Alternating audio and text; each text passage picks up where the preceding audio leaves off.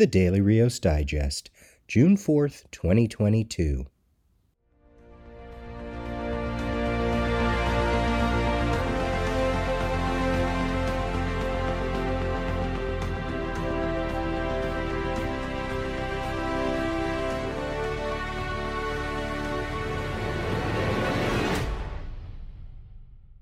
Hey everyone, this is your host Peter. So this is the 48th digest. I have 4 more, which will bring me to the 10th anniversary of the Daily Rios on July 2nd. And I wanted to just chat a bit here in today's opening segment about ideas for the future of the Daily Rios, or specifically this digest format. Because 10 years, wow. If you've been listening that long, you know that it hasn't been 10 straight years of podcasting, but 10 years of the Daily Rios in some format or another, the first year being the truest year of that daily idea. That's why a year ago, I came up with the digest format as a way to still be daily, still create or think about content in a daily manner, but not have to actually release on a daily schedule.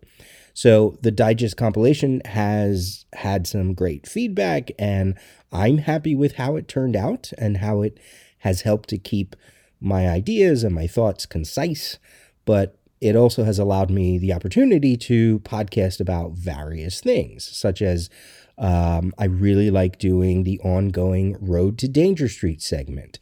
I liked that I could split up Timeline Tuesday and talk about different anniversaries in different segments. There's been a lot of movie talk. It's been fun to do the trivia, or, the few times that I did full editions of one topic. For instance, the DC Fandom Digest, or when George Perez passed, and I was able to do a whole digest devoted to George. So the modular nature of the digest has always been a lot of fun. Now, what about after the 10th anniversary? What about year 11? Do I keep going? That's what I've been thinking about for the past couple months. To be honest, there was a moment where I thought about rebranding and coming up with a new name, doing a name change. But that would just be disastrous because, for the simple reason that I've already paid this domain name for the next 2 years. So it's like, I guess I can't really do that. And I've always stated from even the very beginning that the Daily Rios was meant to be everything: podcasts, Instagram, site posts. That's a lot of the initial drive behind the whole Daily Smallville thing, which I failed at. So it doesn't always work out that way, but I do try. And I really appreciate those of you who follow me on Twitter, follow me on Instagram, leave comments everywhere, including the website. I mean, it just makes me feel like I have friends. It makes me feel like there's a small little community around the podcast, which I love. So here are some options about how to continue, and most likely I will post a poll on Twitter about all of this, because I really do enjoy hearing from you. So I want you to go over there, and I want you to make a decision based on these choices. So for the Daily Rios as a whole, I could keep the same format and keep doing the digests, which I behind the scenes, I refer to them as the weekly Rios. That's easy enough. I just keep going the way I've been going. I could continue with a slightly new concept to the digest. That would be option 2. I could discontinue the digest and just expand back out into doing regular episodes and just drop them whenever I drop them. Or finally, and oh my God, I could go back to the true year 1 daily format. Yikes. Let's talk about these options going backwards. For that last one, to go back to a true daily, once a day, 5 days a week format, I would have to take the advice I've received from several of you, and quite honestly, I would have to start a Patreon, because That schedule, that was like a part-time job when I did it in year one. And given how things are going on in my job life right now, there's just no way that I could do a daily year again without financial support of some kind. See, what I've found out in this last year is that creating daily content but releasing in the digest format, I'm very conscious of the length of the overall episode, so I never really want to go too far beyond an hour. So I keep things really concise, and these segments are really to the point. And that way I don't demand too much of your listening time. And if I don't complete an idea in one day, I can always double up for the next, right? That's what modular podcasting allows. There's a lot of flexibility of my time. But with actual daily episodes, creating and recording and editing and releasing for each specific daily release, that means I have to find time every day. Even short episodes, the short episodes take at least 2 hours. So there's a lot more demand, and daily episodes could very well stretch that hour mark. It's been that way in the past. I can remember starting year one wanting episodes to be bite-sized, easily consumed since they were daily, but then they started to stretch 30 minutes, 45 minutes, an hour. So I'm doing 5, even 30-minute episodes a week and putting them out daily. That's longer than having to create, for the digest. So yeah, the daily format, it's an option, but an option probably with very low chances. Okay, so then the option of just discontinuing the digest format and just releasing episodes as they happened without any format at all or any release schedule, that's a way to get around having to be so rigid.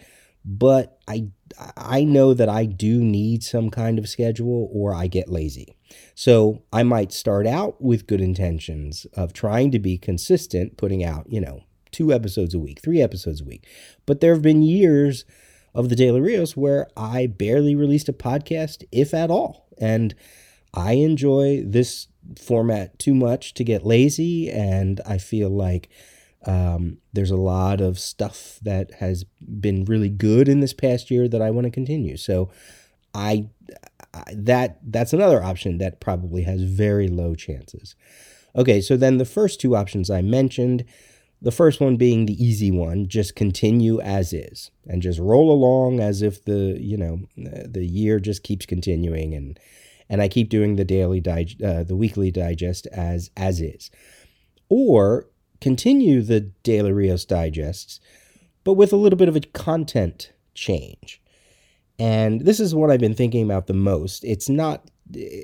I'm not quite certain it's the right answer either.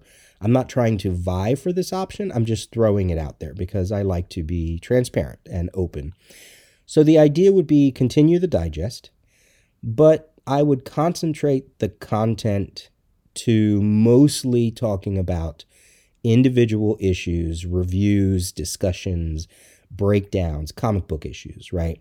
So like a true Marvel Comics Presents or Action Comics Weekly.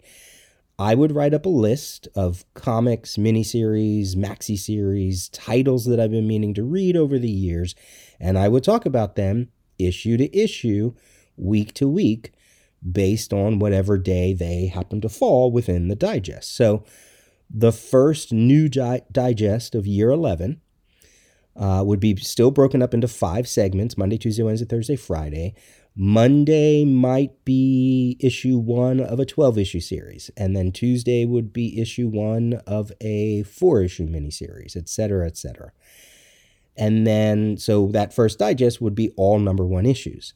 Then we get to the second episode. Then we get to the third episode. Then we get to the 4th digest. By the 4th digest, I'm probably hitting the end of a 4-issue miniseries. So that by the time I get to the 5th digest, that particular day, maybe it happened on a Tuesday, I would now swap in a new title. So Monday would be like a 12-issue run. Tuesday was a 4-issue, then another 4-issue, or maybe I jump to a 6-issue or a 3-issue or an 8-issue, etc., for each day. So it is like a true anthology, like I mentioned, like those two titles, or like a manga tangoban, or all just various publishers, various titles. And I would probably keep things to a 12-issue limit so that I can try to go over as many titles as I can, unless something comes up and I really want to talk about them.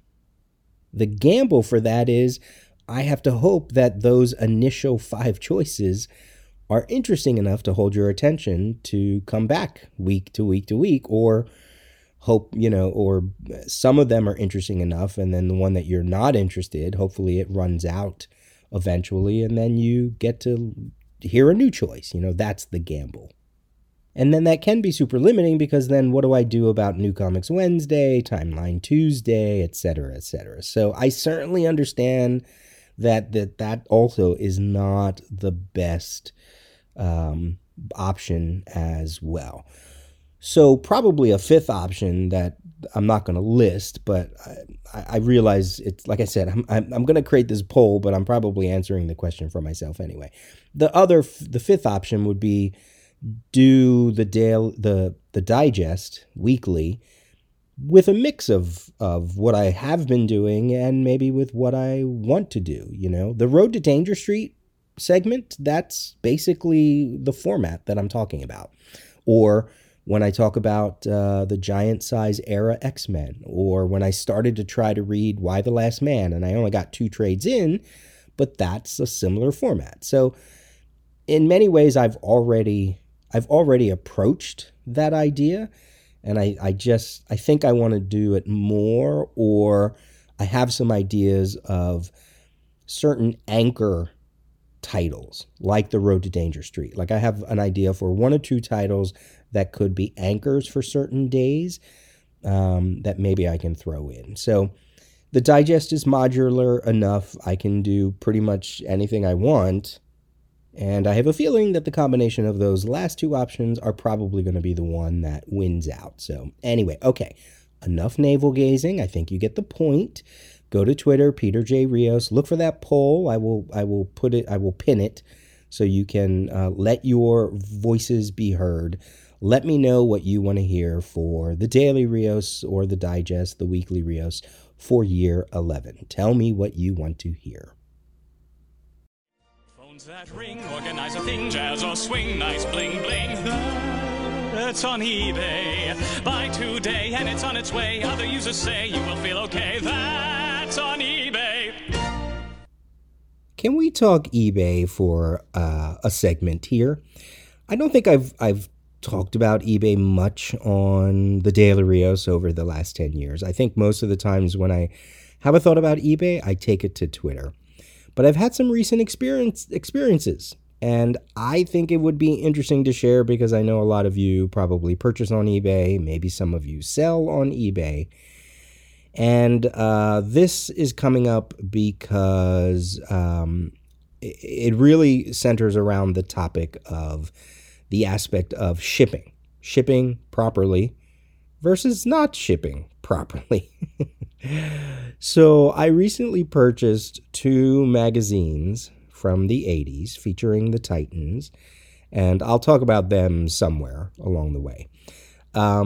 And these are magazines that I don't think I've seen before, so I wanted to jump on them fairly quickly because they were already kind of not expensive, but they were of a certain value, and who knows if that value will increase. The first magazine I got was great. It had 2 pieces of cardboard on either side. It had a plastic sleeve. It was in a standard magazine size package, mailing package. It probably could have been a little more secure, but it survived. It survived going through the Postal Service. The second one, not so much. It was also in just a manila magazine package, no bubble wrap. It only had 1 piece of cardboard on one side. It had no plastic sleeve, even though in the eBay picture it was in a magazine bag. And that's it. There was absolutely no protection from the weather. There was no only one cardboard, and it was cut from a, just a standard cardboard box, which is fine. I do that as well. But in the picture, it looked like it had a backing board. And just in one of those very thin manila shipping envelopes. And even when I saw the picture, or when I got the package, I took a picture of the outside because I was like, this looks like it got a little banged up. I opened it up, and that's when I discovered it had no protection whatsoever to the weather, no bubble wrap, no nothing. I was like, oh my God, this is terrible. And for the price I paid, it was terrible shipping. So some of the corners got dinged, which means it's not the same condition that it was advertised as. And it wasn't destroyed, but it was probably in a much better condition than when I received it. And I just immediately went to eBay and emailed that person and said, look, this is unacceptable. For what you charged for shipping, you didn't even come close to the total of that amount. You could have used the rest of it to put another piece of cardboard on it, put a plastic bag on it, wrap it up in some newspaper around it just to try to protect it a little more. If you've ever received a package of comics from me, you know that I know how to package very well. I try to anticipate that these packages get tossed around for, every time they get to a new stop. And you can't just assume that a flimsy magazine mailer is going to do the job. And then one piece of cardboard and no plastic? Like, no, I'm sorry. You're going to get a negative response from me because that's just unacceptable. It does not cost anything to especially if you're someone who gets comics in the mail, you get cardboard boxes all the time. If you ship from Amazon, you get cardboard boxes all the time. Save them, cut them up, do the work, and wrap up your shipments. Get some cheap brown paper, wrapping paper, and wrap that around, Stick them in a comic bag and I'm talking about like if it's just like a few comics. If it's a lot of comics, chances are you need a box anyway. But even then, you should wrap them, bubble wrap. As much as I hate them, the little peanuts things, it just was really unacceptable. And I was like, nope. So I had them refund the shipping cost at least, because as I said, it wasn't like super, super damaged, but it was enough. It was noticeable from the picture to what I got. And I wanted something back for that because that was just not cool. So ship well, package well. Maybe one day I'll do like a time-lapsed video of me binding up a whole bunch of books if I'm going to ship them out because I stuff the boxes with bubble wrap or newspaper, as well as packaging the books themselves ultra securely, that even if you try to shake the box once they're in there, nothing moves. It's secure. And it doesn't really add that much to the shipping. If you're shipping media mail, you're still, depending on the size of it, it's still only around $5-6. So that's the first thing. Then there was the notion, and I've talked about this on Twitter, of who gives feedback first.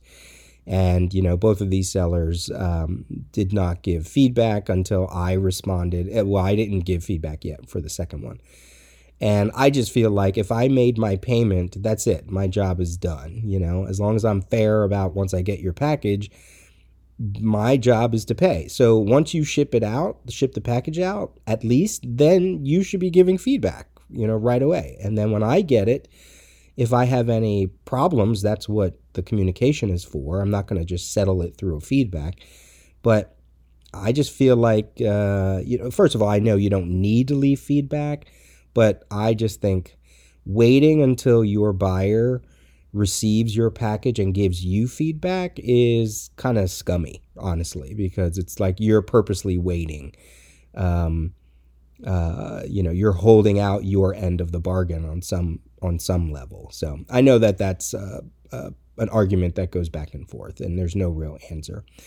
And then I was doing a random search for Titans posters, And I just saw all of these auctions of people selling quote unquote posters and saying that they were pulled from comics or pulled from magazines or pulled from portfolios, or that they got these as prints from the art from George Perez on, the convention circuit. And I'm like, how many of those prints did you actually buy? Why does it look like it's just a photocopy of a cover? Because the image has creases. Like, for instance, it's New Teen Titans #1, the original volume 1. And it's a cover, it's a scan of the cover, and you can see creases, and you can see the UPC symbol. And I'm thinking, why would a print have all that stuff? Why does it look so flimsy? Why does it not go all the way to the edge? And I know that George Perez does sell prints, but this seemed really skeptical.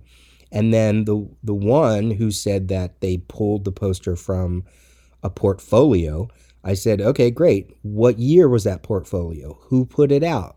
Do you have a table of contents? Were there other prints from that portfolio? And of course, they responded by saying they don't have that information. Well, then how can you make the claim that you pulled it from a portfolio if you don't have the information?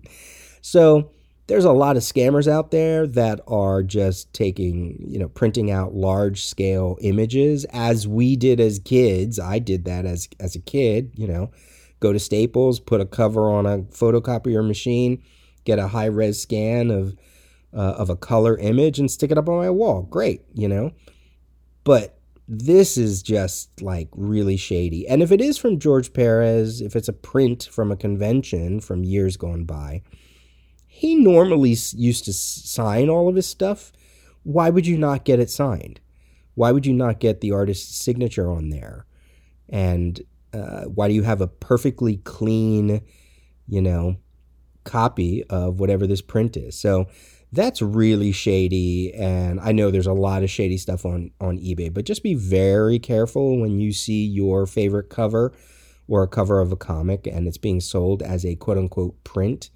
Just email them and say, hey, where'd you get it from? And I know you can report some of those auctions, and you could, I think they have it listed as this is an obvious photocopy or duplicate of something, and it's not the original. So yeah, just some strange eBay goings on, which always makes me hesitant to go back on and sell on there. But I just wanted to pass that along and see what your experiences has been, because the ease of eBay and just finding stuff cheaply, that's always fun. And like I said, I found these magazines and I was like, oh wow, that's great. I love that I now have them in my collection, but it's always like you have to go over some hurdles for eBay. So, all right, there you go. A little bit of eBay talk here. Bold and brave, strong and true, streak of lightning from the blue. Captain Action! Captain Action! So super powerful you can change him into 9 of the mightiest superheroes of all time. Change Captain Action's uniform and face mask and he's Batman, fighting crime with his batarang. He's the mysterious Phantom. He's the Lone Ranger. He's Flash Gordon, and he's Superman flying to the rescue. Get Captain Action, complete with uniform, sword, and ray gun. Then get his 9 other great superhero outfits. They each come with action-ready uniform, face mask, and realistic equipment. Fighting evil, that's his creed. Thundering power, lightning speed. Captain Action, He's ideal. New Comics Wednesday. New Comics Wednesday for the week of June 1st, starting with Behemoth Comics' Neverender, 1 of 6 by Devin Kraft. The year is 2X19, and due to breakthroughs in artificial accelerants, mankind has taken to the stars. At the edge of civilization, the dominant sport is a civilized sword duel to the death. The rules are simple. The duel must be agreed upon by both crows. A time and place must also be agreed upon. Both duelists must acknowledge each other. Only 2 crows may duel at a time. A crow must have direct contact to his weapon. Once the kill is confirmed, the match is over. In the city of riots, Merrick, a disaffected terrestrial youth, fights for his survival. Smash the city, smash the state, burn it all, escape to space. $4.99. Reading that list of rules reminds me of Hamilton's 10 Dual Commandments in a way. All right, from Tuttle, we have After Lambana, Myth and Magic in Manila by Eliza Victoria and Mervyn Malonzo. Immerse yourself in a fantasy world of Filipino myth, magic, and supernatural suspense. Lambana, the realm of supernatural fairies known as Diwata, has fallen, and the Magic Prohibition Act has been enacted. To add to his troubles, there's something wrong with Conrad's heart, and only magic can prolong his life. He teams up with Ignacio, a well-connected friend, who promises to hook him up with the Diwata and their magical treatments, a quest that's not only risky, but highly illegal. On the shadowy noir-tinged streets of Manila, multiple realities coexist and intertwine as the two friends seek a cure for the magical malady.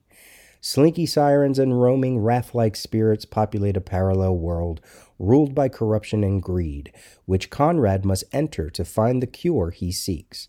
Will Lambana spill its secrets and provide the healing balm Conrad needs, or will he perish in the process? $16.99.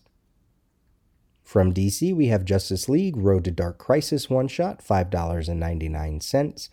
The Justice League has fallen in battle, and now we see the aftermath. How does the world react to the Justice League being gone? Which heroes rise up, and which villains try to take advantage? And what dark forces are lying in wait to attack? An all-star roster of DC talent showcases a world without a Justice League and sets the stage for next month's Dark Crisis event. And you have creators like Joshua Williamson and Brandon Thomas, Chuck Brown, Stephanie Phillips, Clayton Henry, Fico Asio, Emanuela Lupacino, Leila Del Duca, and more. From IDW, just like the commercial intro that I played, Captain Action hardcover, $29.99. The Captain Action comic, based on the classic action figure, has been out of print for more than 50 years. Written by Jim Shooter and Gil Kane, drawn by Kane and Wally Wood, this collection contains the origin of Captain Action and Action Boy, featuring their arch nemesis, the diabolical Dr. Evil. All 5 original issues have been scanned from first-generation stats and painstakingly recolored using the original comics as guides, beautifully representing a long-lost treasure. I have not read any Captain Action comics, but, this features some DC characters, so I was like, oh, that's kind of cool. So I remember the ads. I certainly remember the ads in a lot of those probably 70s comics, but there you go. Someone might be interested in that collection. And finally, from Image Comics, the Phalanx one-shot by Jonathan Luna, $3.99. Inspired since 1992 by the series that launched Image Comics, Luna creates an homage to honor its 30th anniversary with the Phalanx. Spur, a mercenary in modern-day LA, chases a mysterious villain and finds herself going through a portal and running into a famous superhero team, where they realize they have a common goal.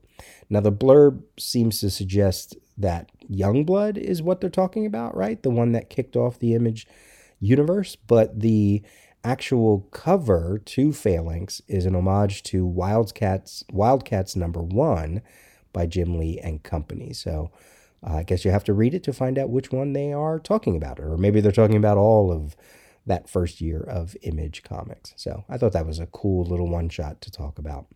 There you go. Those are my recommendations for the week of June 1st.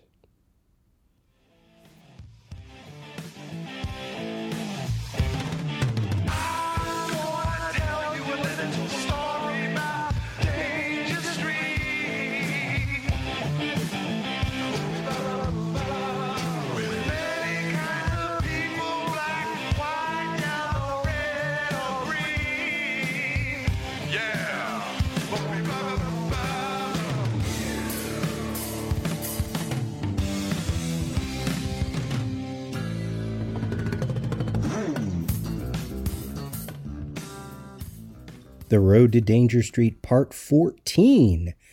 This is the first of two miscellaneous stories that were supposed to go into the first issue special title, but wound up somewhere else. And this particular segment, we're going to take a look at a Robin and Batgirl story that originally was supposed to be released in first issue special number 6, and instead was released as the first story in Batman Family number 1, released in June of 1975.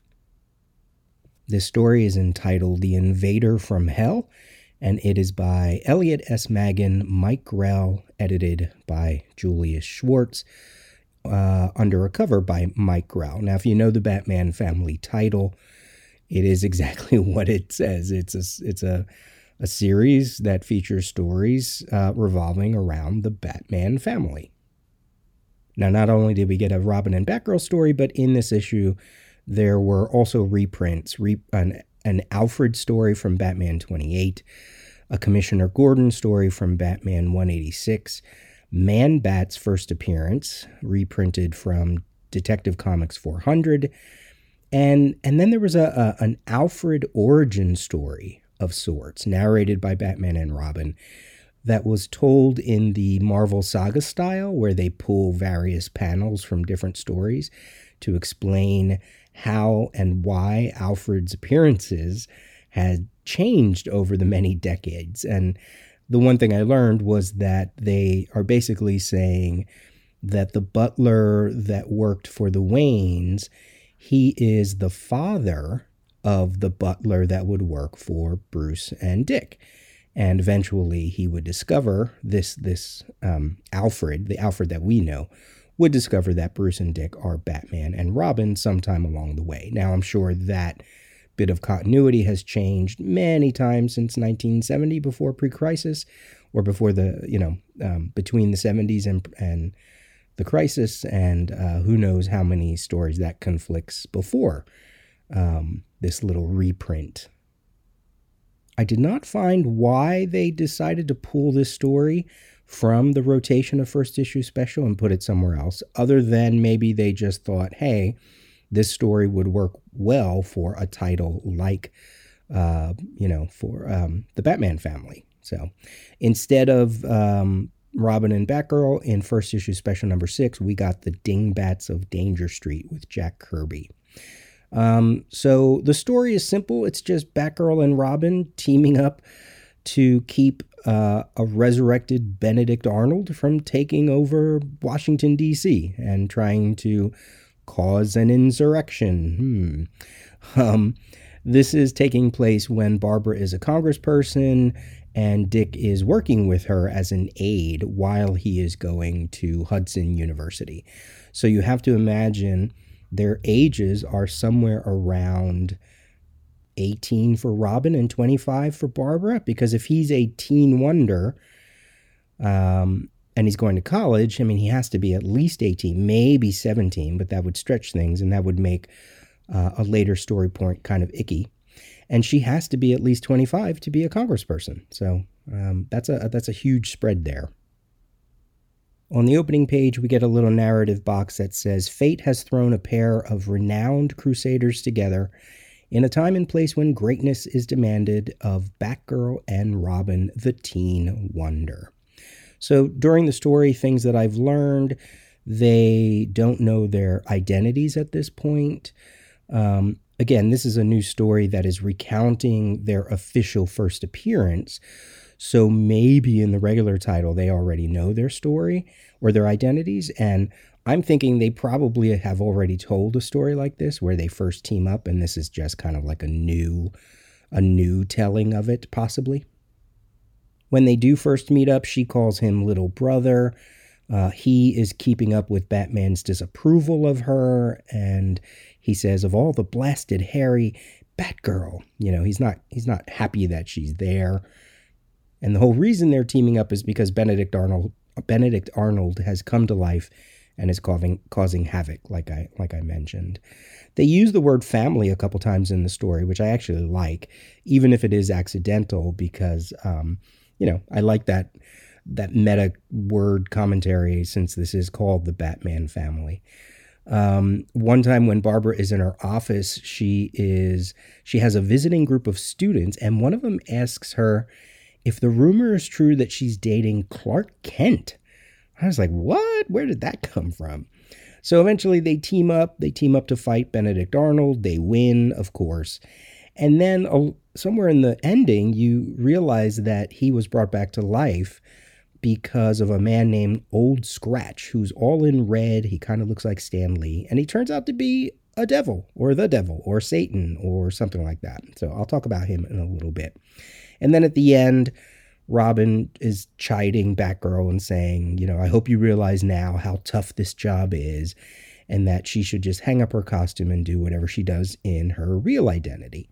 So, of course, she's like, oh, yeah, this is exactly what Batman does to me. But instead of arguing like I do with Batman, I know what I can do to Robin. And she plants a kiss on him. And then he quickly disappears. He quickly runs away because he's embarrassed. She basically got him to shut up. And I was like, okay, I'm not super up on my pre-New Teen Titans Robin stories, but I always knew that Batgirl was meant to be older or read older, and I know that there was some kind of like crush between the two of them, even with the age difference. But with her calling him little brother and trying to figure out their ages, there's something a little creepy about it, that all these writers are trying to hook them up even though there is an age gap. So Old Scratch, he winds up being drawn into the story standing near Benedict Arnold a lot. And you're like, you don't get an explanation of it until later when you realize there was this deal that he brought Benedict Arnold 200 years from the past because the bicentennial is coming up. And he wanted him to claim the souls of Batgirl and Robin and claim, by that way, claiming the heroic souls of the American heroes, and then eventually take over, I guess, the rest of the world, or at least the rest of the country. So, in my mind, I was like, wow, that's kind of like what Neron did in Underworld Unleashed when he was trying to go after the soul of Captain Marvel. He looks very much like Baphomet. He has the goat legs and the horns and wings and a tail when he is finally revealed in his demonic form. There's a point where he says, he can't reach Batgirl and Robin because they're in a church. So it's a weird left turn. It's like, where did this come from? I mean, I guess I kind of understand it. They're trying to do some kind of little, I don't know, semi-patriotic story for the bicentennial, but it's a little strange. I wrote here, it's very much like Damn Yankees meets Kid Eternity by way of Stan Lee, because he looks like Stan Lee. So in many ways, you could probably retcon this to be, maybe he is Neron in some way, or some kind of agent of Neron. You could also say he could be Trigon in a different appearance way before the New Teen Titans. I mean, there's a lot of ways that you could fit this character within the larger DC universe. Art-wise, the Mike Grell artwork is really great. Dick has his little sideburns, so you know that he's older. Mike Grell has a way of drawing capes that I'm starting to recognize more and more. They kind of parachute around a person. He has a lot of shading techniques on the faces that are similar to what I've seen before. And I actually prefer the way he draws Dick Grayson and Barbara Gordon more than their superhero identities. It's almost as if he realizes he has to make them look very distinct as civilians, because when they're superheroes, you can tell who they are by their costumes, right? But he pays a little more attention when they are out of costume, and I really, really like that. There is a text page that has just a brief rundown of their origin stories, things that I know, things that I didn't know. For instance, at least by this time, Dick Grayson, when he lost his parents, the circus was in a small community near Gotham City, and that community was called Newton, or maybe Newtown, Newton. Bruce decided to become his guardian with the consent of Dick's surviving relatives. I have to imagine that's been explored somewhere, and I'm just forgetting, or maybe I never read it. You could also say maybe the other circus people are kind of like his surviving relatives, but it made it seem like, maybe he has aunts and uncles out there somewhere. Bruce taught Dick about boxing, wrestling, and judo, and Dick taught Bruce a thing or two about trapeze acrobatics. I love that. There's even a discussion about how Bruce created a Robin costume, but without the R on the chest. When he was training as a youth, he wanted to keep his identity a secret to work with Harvey Harris, an expert in detective work. And while he was doing that, Harris said to him, "Oh, you look like Robin," And this is from a story that dates back to 1955, Detective Comics 226, when Batman was Robin. And then Barbara is her origin is pretty much what I remember. She's Commissioner Gordon's daughter. She fashions a costume for a masquerade party. She comes across Killer Moth and then eventually Batman. He says that he welcomes her into this whole superhero game, but, that's not always the case. She has some adventures with Jason Bard. That's true even all the way up into the modern DC stories. At this particular time, Gordon knows that she is Batgirl, and they call her the Dominoed Daredoll, which I don't think I've ever read before. So in the story and the text page, that's what they refer to her as. That's her sobriquet, Dominoed Daredoll. And the two of them they call Dynamite Duo instead of Dynamic Duo. Even their logos, I learned some things. I've seen the Batgirl logo before, probably in Who's Who. But this one, this Robin the Teen Wonder, has little wings on the R and the N. And I was like, oh, look at that. That's interesting, and probably it could give a little weight to why when he created the Nightwing costume, he also had wings, right? I mean, of course, a Robin has wings. I get it. But I've never really seen that design. When Perez drew that first Nightwing design and all those little yellow half ovals that were going across the shoulders, it's very reminiscent of this logo, but just in a different direction. So I really like that. So there you go. That's what would have been their first issue special appearance. Their first official team up. And then they mentioned in the blurb that next issue, Batman Family 2, they're going to tell the story of their first unofficial team-up, which I don't know what that's going to be about. In terms of Danger Street itself, will Robin and Batgirl show up, or Dick Grayson, or Oracle? I don't know. I have no idea. I don't know if Tom King is just sticking with the actual title itself and not these little one-offs here and there. So, all right, so next time I will take a look at the story from Green Lantern 100 featuring Green Arrow and Black Canary. Oh yeah, feedback. It is Feedback Friday. It is a new month. It's June 3rd, so we take a look at all the feedback that I received for the May digests, starting with Ed Moore. This one actually is for the digest for April 30th, about my brief conversation about Wonder Woman titles and the trial of the Amazons. And Ed says, I believe most folks have passed on talking about the trial of the Amazons because it was not good. It barely qualified for a Wonder Woman mini. To me, it seems it was a shallow attempt to get an end goal.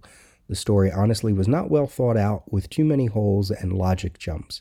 The title, Trial of the Amazons, was one of the biggest bait-and-switch occurrences I have seen in comics in quite a while.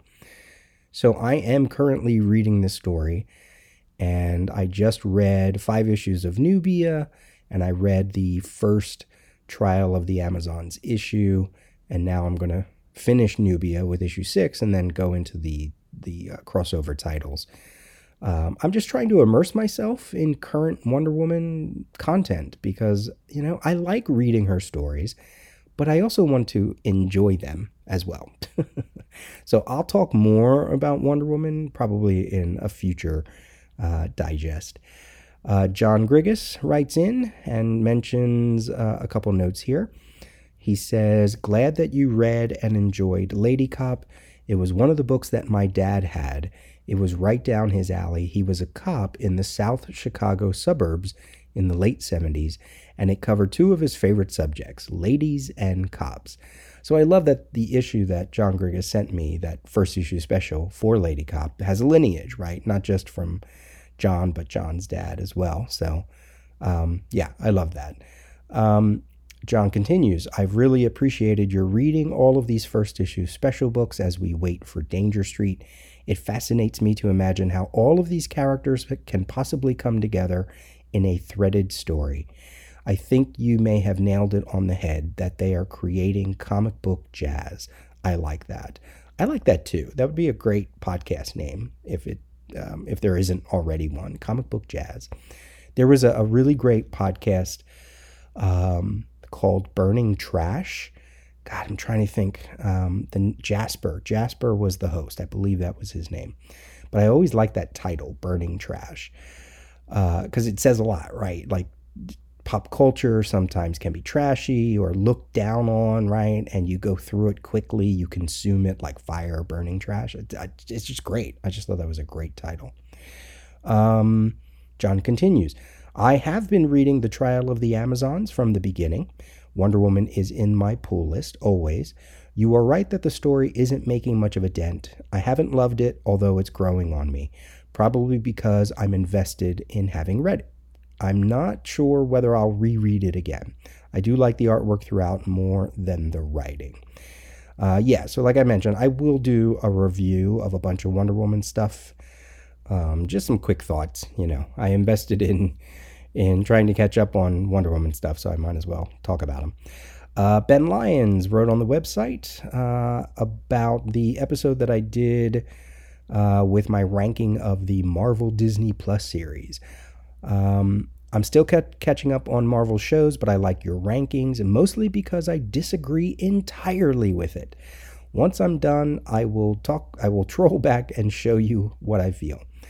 Unfortunately, Star Wars and Star Trek have so many things for me to watch that I am barely holding even on my backlog. Excellent episode.